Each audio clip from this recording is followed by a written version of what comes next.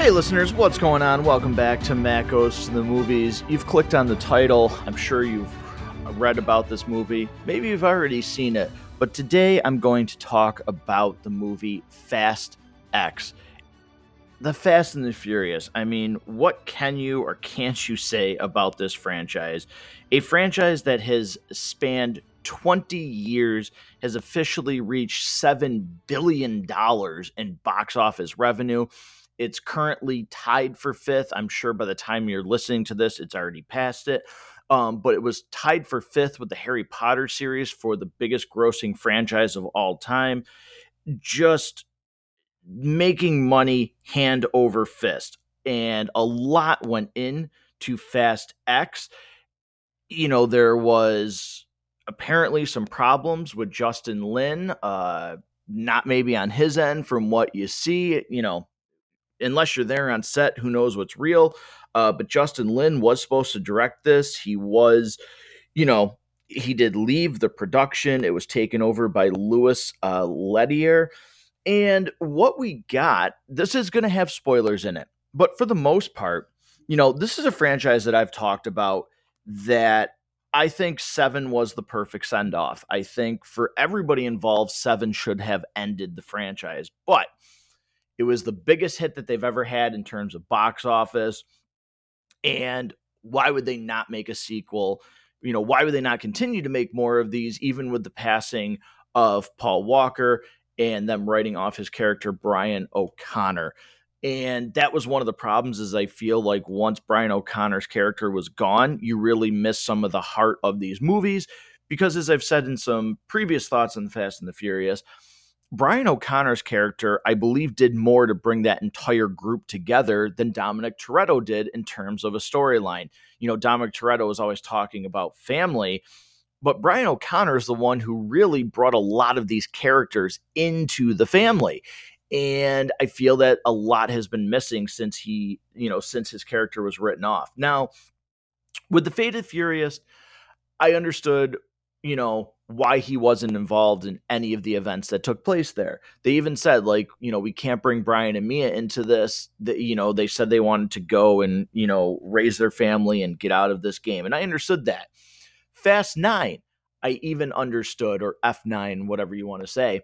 I understood why Brian O'Connor wasn't there. It was dealing with Jacob, Dom, and Mia's brother. Brian's at home waiting for protecting the kids, everything like that. So I get it. Mia was involved in F9 because it's her brother. Understandable. Now, this movie here is one where I feel the absence of Brian O'Connor's character does not make sense from a storyline perspective, considering Mia's also in here for apparently no reason other than, Jordana Brewster has been a part of this franchise, and she's going to continue to be a part of this franchise. And it's unfortunate. Her character is a, severe afterthought, but it makes Brian's absence even more noticeable. Now, I will say they have a very, very touching tribute again, a small scene to Brian O'Connor's character. And it takes place when Dominic Toretto is in a garage. He's, looking at his car, and there's pictures from the previous movies of Brian O'Connor, like him and Dominic Toretto together. There's pictures of the two of them hanging in the garage. The instrumentals for See You Again is playing in the background. And I liked it a lot. I thought it was a really touching scene. It's very brief, but in that moment, it feels like that scene is shot and it really is just Vin Diesel remembering his friend Paul Walker. I really do think that Vin misses Paul a lot. And I think it was a very well performed scene because it didn't feel like it was acting. It felt like it was real.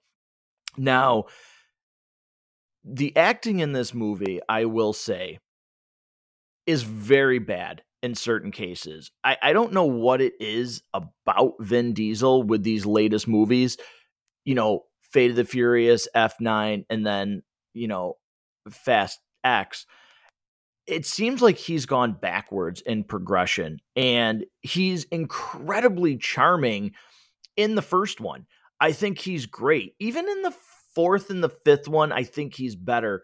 But for whatever reason, the more serious he gets, it's hard to get behind anything he does.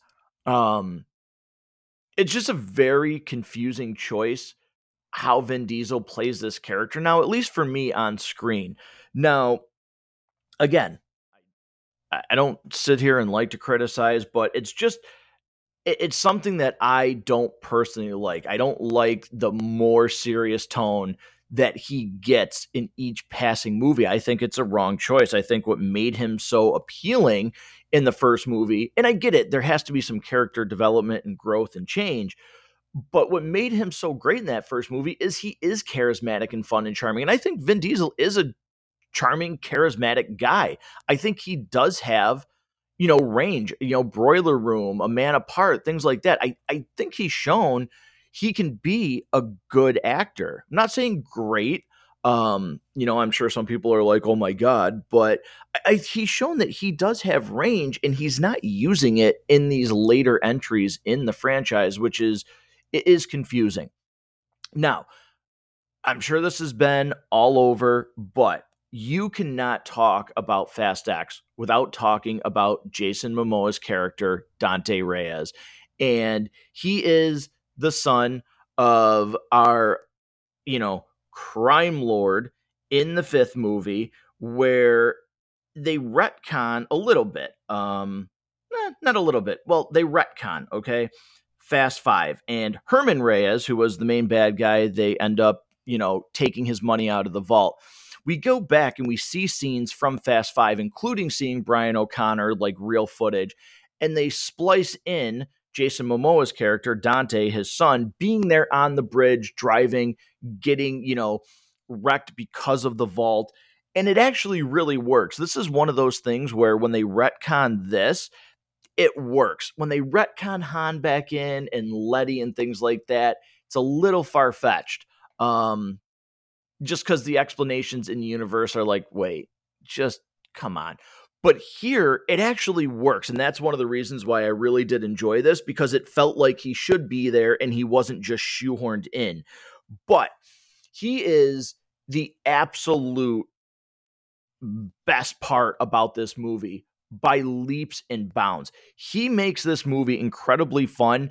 A lot of people have referred to him as this universe's version of the Joker. He's insane, but he also laughs while he's doing things. He is great. There are some disturbing things that he does, but there are just moments where he's so over the top. He's flamboyant. He's boisterous.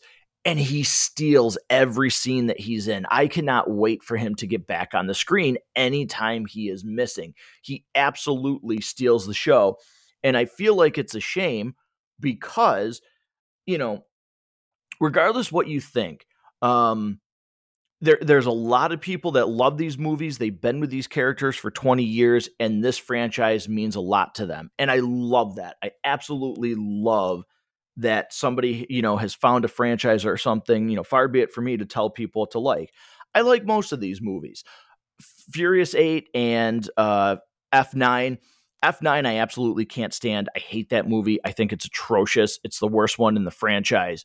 But with Fast X, it's almost, to me, I'm hoping that this performance by Jason Momoa does not get overlooked because it's so good. And just because it's in a Fast X movie, which has a ton of critics and a lot of people, calling for this franchise to end, his performance is really, really good. And I hope he gets the recognition that he should for what he's brought to this character.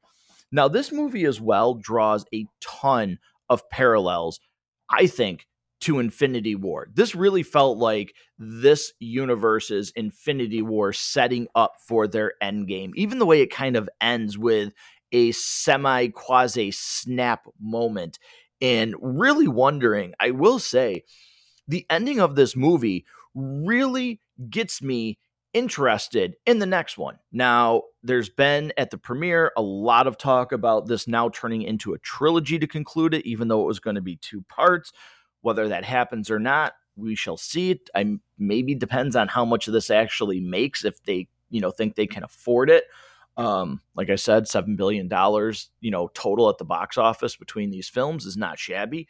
But, you know, I will, again, the ending leaves me insanely curious to go see the next one. Now, when F9 ended, I had no interest to see Fast 10. None, because that's how much I disliked F9. I was like, wow, this is where the franchise has lost it for me. Maybe eventually years down the road when it's, on streaming or something, I'll finally get to Fast X. Ended up going to see it with a friend, and I'm so glad I did though. But at the end of this movie, I want to see what happens. They actually have hooked me and going, okay, where do we go? Do they have the balls to pull off some of the things? Because at the end of this movie, you're under the impression that Ramsey, Roman Pierce, Tej, those people are all dead. And you really don't know how Dom and his son, little Brian, are going to get out of their situation.